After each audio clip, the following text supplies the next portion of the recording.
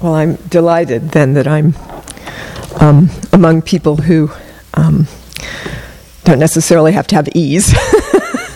So I truly know I'm not in Los Angeles anymore because there are old buildings remaining, right? They tear everything down in Los Angeles, and I'm not actually being hyperbolic. They really are radical in their destruction of history in Los Angeles. So it's so lovely to be here and to see these beautiful old buildings.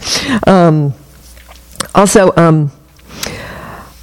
this is story. This, do we know what that is? Oh, sorry. No, it's okay. Sorry.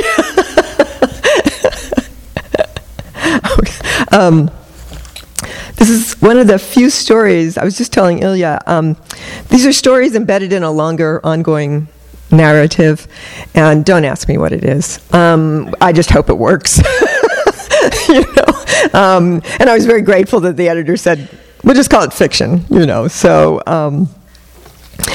But I thought I'd read this particular story. This story is a little like tapioca. You either really love it or you really hate it. So I find that nobody's agnostic about tapioca, So,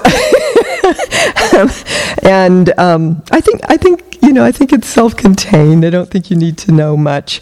There is a reference to George Balanchine's Serenade, the ballet Serenade. I don't know if you know it. So I'm not going to explicate it necessarily, but it is a ballet that is truly choreographed for the corps de ballet, not necessarily for prima ballerinas.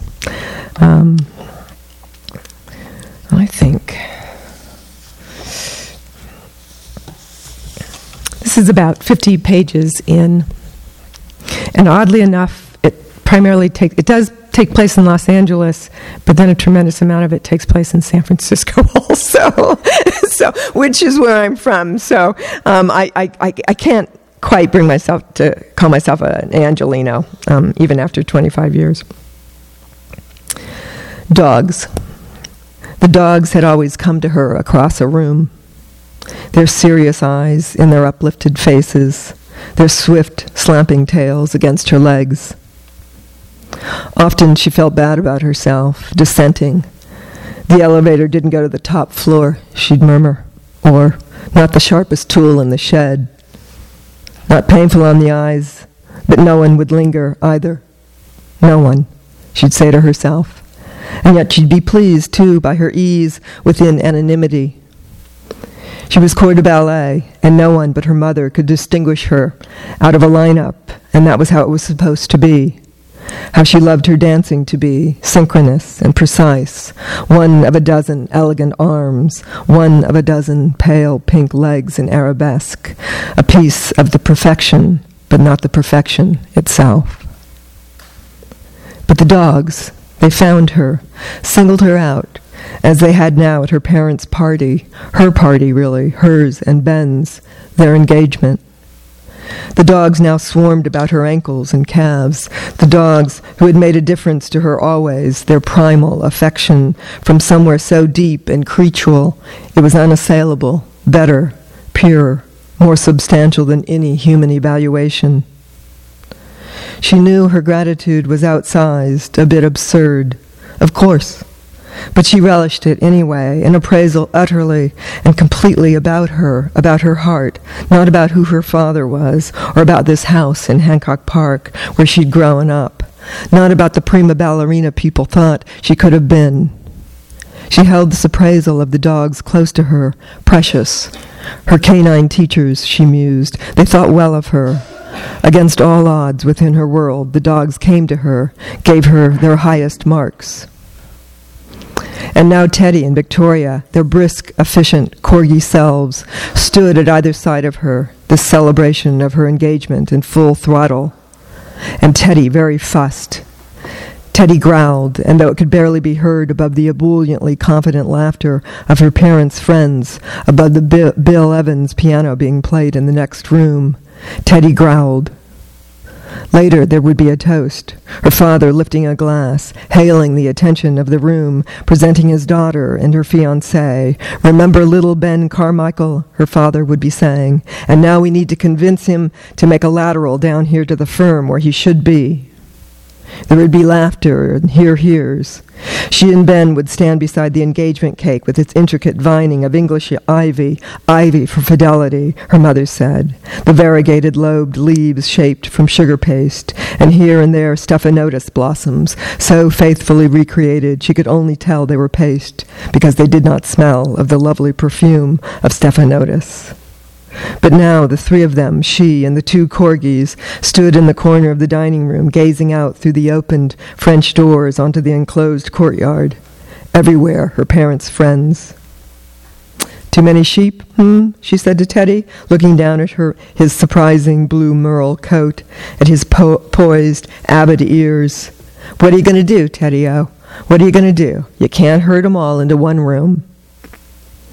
Teddy twisted his thickly furred neck, his imperious muzzle, and looked up at her briefly. He then turned back to this predicament, drunken sheep everywhere.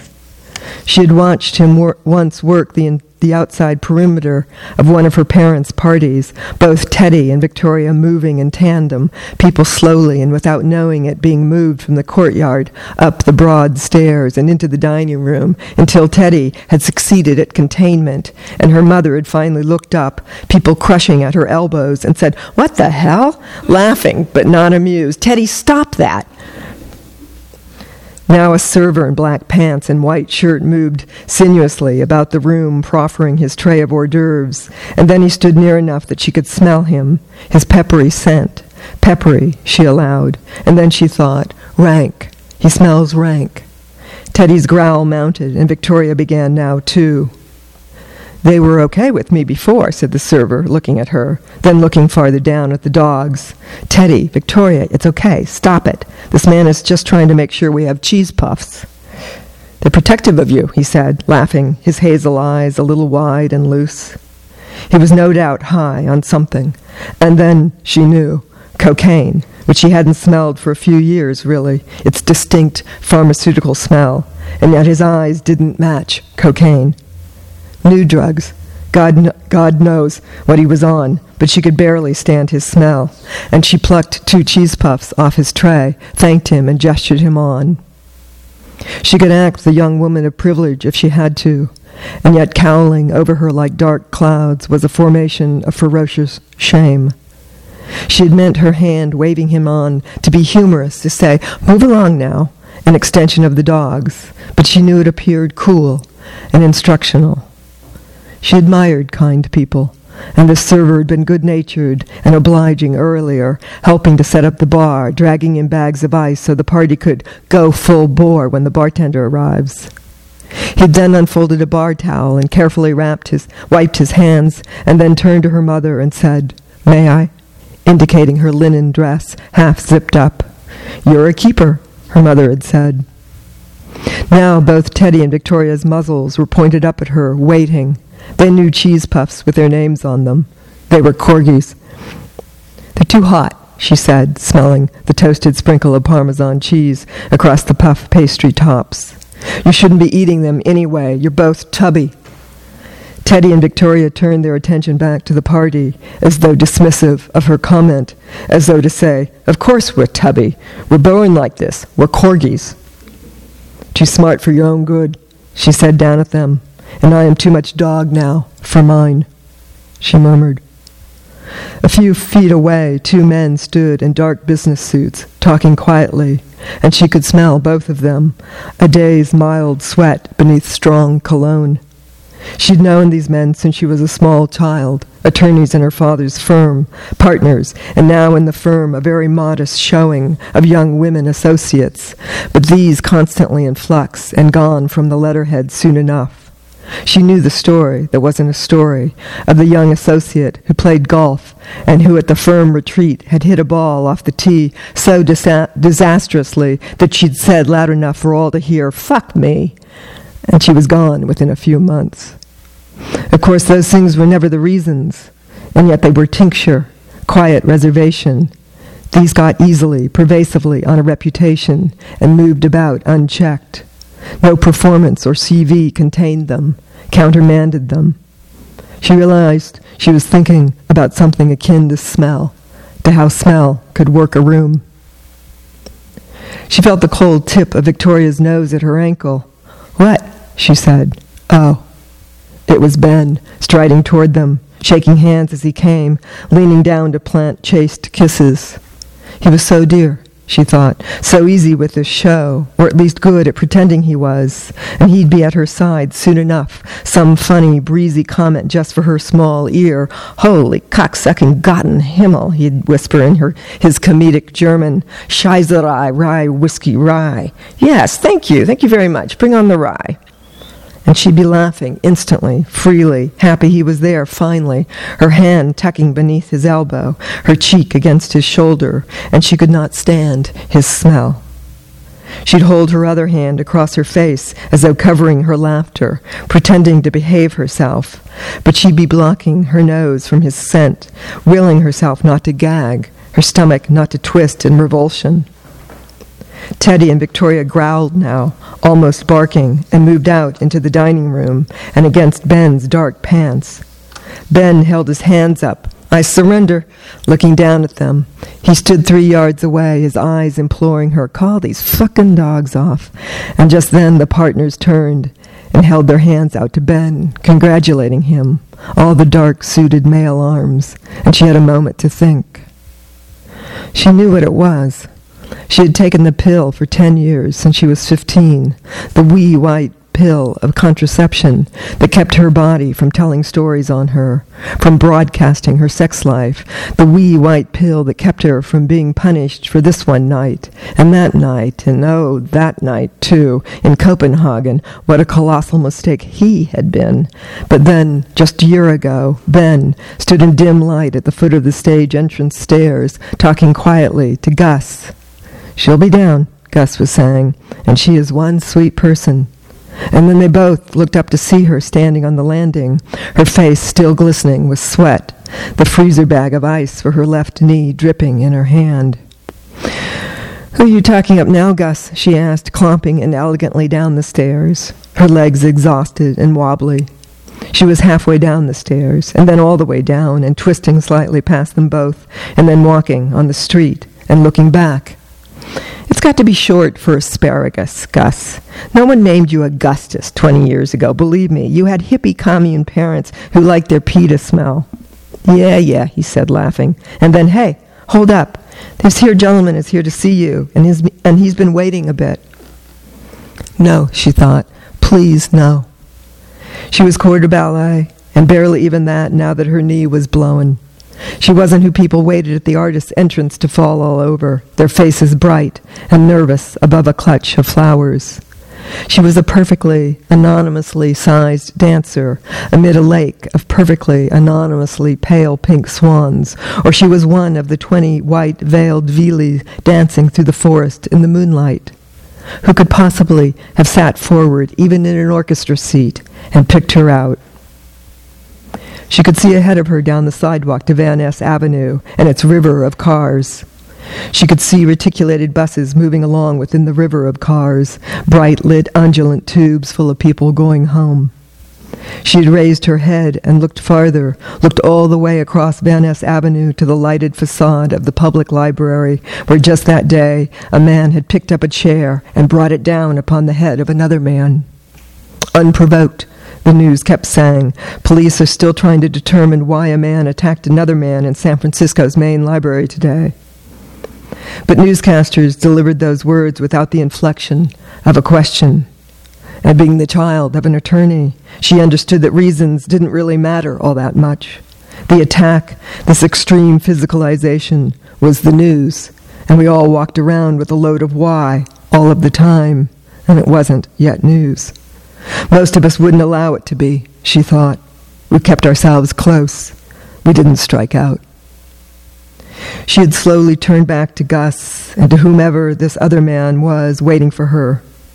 She was not used to turning without a spot to fix her balance, and so her eyes held to the huge golden dome of City Hall. And then her eyes didn't, and the War Memorial Opera House loomed beside her. "Friend of your father's," Gus called down the sidewalk. "Or the son of a friend of your father's. You never said your daddy was an attorney at law," Gus said as she neared, pronouncing the words with mock respect. "You're the child of warmth and security, aren't you?" Gus liked this young man who stood in a contemporary suit, the pants too short, the jacket too snug. Gus liked him. Otherwise, Gus would not be talking like this, beckoning her back, teasing her, helping the guy. And this meant something to her that Gus liked him, and she had relaxed. It hadn't changed the fact that she wasn't showered and that she held a dripping bag of ice for her knee. And it hadn't changed the fact that all she wanted was her knee frozen to numbness on the bus, and then her great claw-footed bathtub with a book for the rest of the night. "What?" she had said. "What?" And her tone was a little drastic, a little catastrophic. "My father doesn't really have any friends." Gus laughed. "Yeah, well, no matter. They got some sons, and this is one of them, Ben." "Ben," Gus said, turning to him. "She needs to ice her knee. So whatever you do, make sure she gets that cold laid down." "Car?" This man named Ben said. "I've got one. I'll take you home." "Carmichael. That's my dad, Thomas Carmichael." Of course, she knew who Thomas Carmichael was, and now she even knew who this man was, living mostly at his mother's in Santa Rosa, the child from Carmichael's first marriage, the child before the 2 children of his wealthy dotage in Los Angeles. "Ben, wow, hi," she said sincerely, and then they were off, Ben taking the bag of ice from her and walking her down the street to his car, a Jeep in the loading zone, its hazards blinking. He pulled the flimsy door open, and after he'd helped her up into the seat and she'd settled, he leaned in and said, "Which knee?" His face had been turned toward her, and he smiled, and she could see the dark circles beneath his vibrant eyes, the gentle slump of his cheeks. He smelled of lawyering, long, long days of mental work, the remnants of an expensive cologne, elegant food, exhaustion. She knew this smell, understood its toll. He needed her. She could see this. She was a kind of homecoming for him, a part of something he'd not lived around as a child other than vicariously. The law firm, its events and parties, its endless supply of tickets to ball games and tennis matches and movie premieres. And maybe he wanted to have been part of that life in Southern California. But maybe he didn't want it either. Maybe he hadn't missed a thing. She hadn't lived around it for years now. She had become something entirely impractical and far more difficult, a classical ballet dancer. But she understood immediately that he was struggling. What could make all of this work worth it to him? He knew she understood, his tired face looking down at her in the cab of the Jeep. "Which knee?" he asked. "I don't want to tangle with Gus. He looks out for you. Larkin Street, right? Russian Hill." And as Ben shifted in and out of second and third gears on the steep San Francisco streets, he asked her questions. How was it to grow up in L.A.? Your father won that case, right? How is he? Of course I went to law school, Ben had sighed, turning the ignition off in front of her apartment building. How else could I tease a little attention from my old man? It's not like I could have chosen the other knee. And so, from that evening forward, which knee became code for where does it hurt, or code for get it right, or there'll be a big to-do. It was getting the right knee to make their parents happy, choosing the knee that garnered the requisite points, or even purposefully getting the wrong knee in order to make a stand. Which knee, meaning which battle are we going to choose here? Which knee, one would say to the other, and they'd crack up, laughing. They'd been that instantly close for months and months. The tremendous easefulness of a past that needed no explaining, no defense or criticism, no attention, unless they chose to go there. "What about getting married?" Ben asked, sitting across from her one late night after a performance, a small table that looked out onto Columbus Avenue in North Beach. On a white plate between them floated a rum baba, its candied citron glistening. "Both knees," he said to her. "With you there's no trauma, no lesser of two evils to choose, no road not taken. You just seem like freedom to me, wide open space. We'll make of it what we will, okay? he said, gazing at her across the table in the quiet flicker of candle flame. Okay, he implored. Cool blue moonlight had lit the stage that evening, and the girls, all in gossamer blue gowns, had watched as the waltz girl was carried off atop the shoulders of the few male dancers and serenade. Waltz girl's hair cascaded down her arched back, it, too, glowing in the moonlight, the girls all watching her be carried off. The corps de ballet's ballet, she thought to herself, now at the table. The ballet in which the steps were all quicker, more exciting, everything bigger, the corps allowed to dance, to be individual, but tonight, the piqué turns and circle, the peeling off of each of them, and her knee, the menisci, each time grinding, though she had always been a dancer well turned out from the hip, her body open within its compactness, a perfect dancer for Balanchine, capable of doing everything bigger. But her dancing was almost over, and the X-rays, like the cool blue moonlight, showed it. In the restaurant on Columbus Avenue, she'd picked up her fork, tipped it into the macerated cake. Okay, she said quietly to Ben, okay.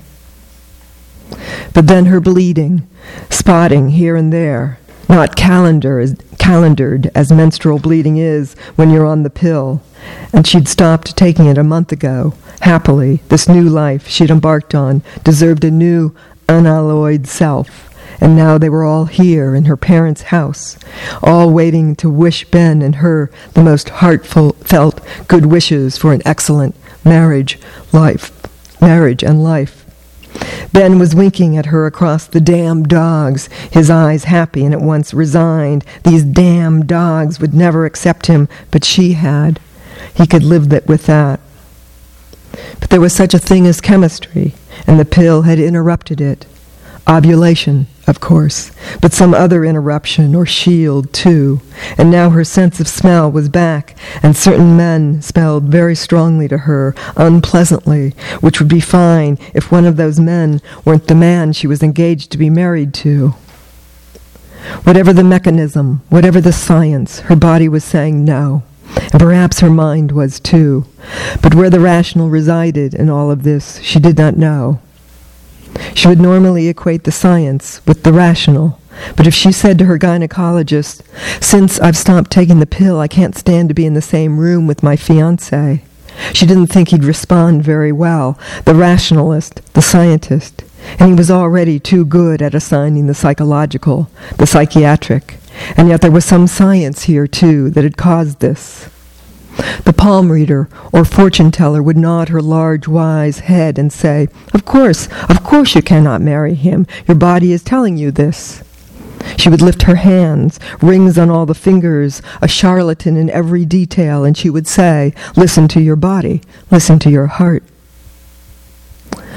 Up until a month ago, their lovemaking had been quiet, charged, that too a homecoming, an immediate ease, and Ben had been funny too. "Hey, great, with a delicate knee, I'm always on top, way I like it," he joked as he turned her over onto his chest, and her compact, muscled body softened across him, and she seemed to resolve deep down into his chest. Her face rested within that crevice between clavicle and chin, and he smelled so good to her, and it was fine, lovely, comfort beyond measure, even his thigh a pillow to her bad knee. And then, a month ago, it wasn't fine, and she thought she was sick, the flu, or maybe just jitters, all Ben's fault, all the visibility of announcements, and then this engagement party, and her desire to operate as a gear amid many gears, somehow put aside. But she was being unfair, wildly unfair. She had signed on for all of this, happily, even giddily, Ben's joy in caring for her deepening every day, she, his reason for work, she, and now this proposed life together, this better reason for his working so hard, and she had barely seen Ben in the last month, his billable hours near humanly impossible. "I'm the one sane kid on a playground full of bullies," he said, of working with partners. But she had been grateful he was gone. The apartment they now shared, quiet, smelling of flowers and Japanese incense, the air off the bay if she opened the windows. Teddy and Victoria accompanied her out into the courtyard, low, thick-bodied sentries at her side, and she found it interesting that people did not stop her as they stopped Ben or her parents, that she walked through her own engagement party barely a distinct presence.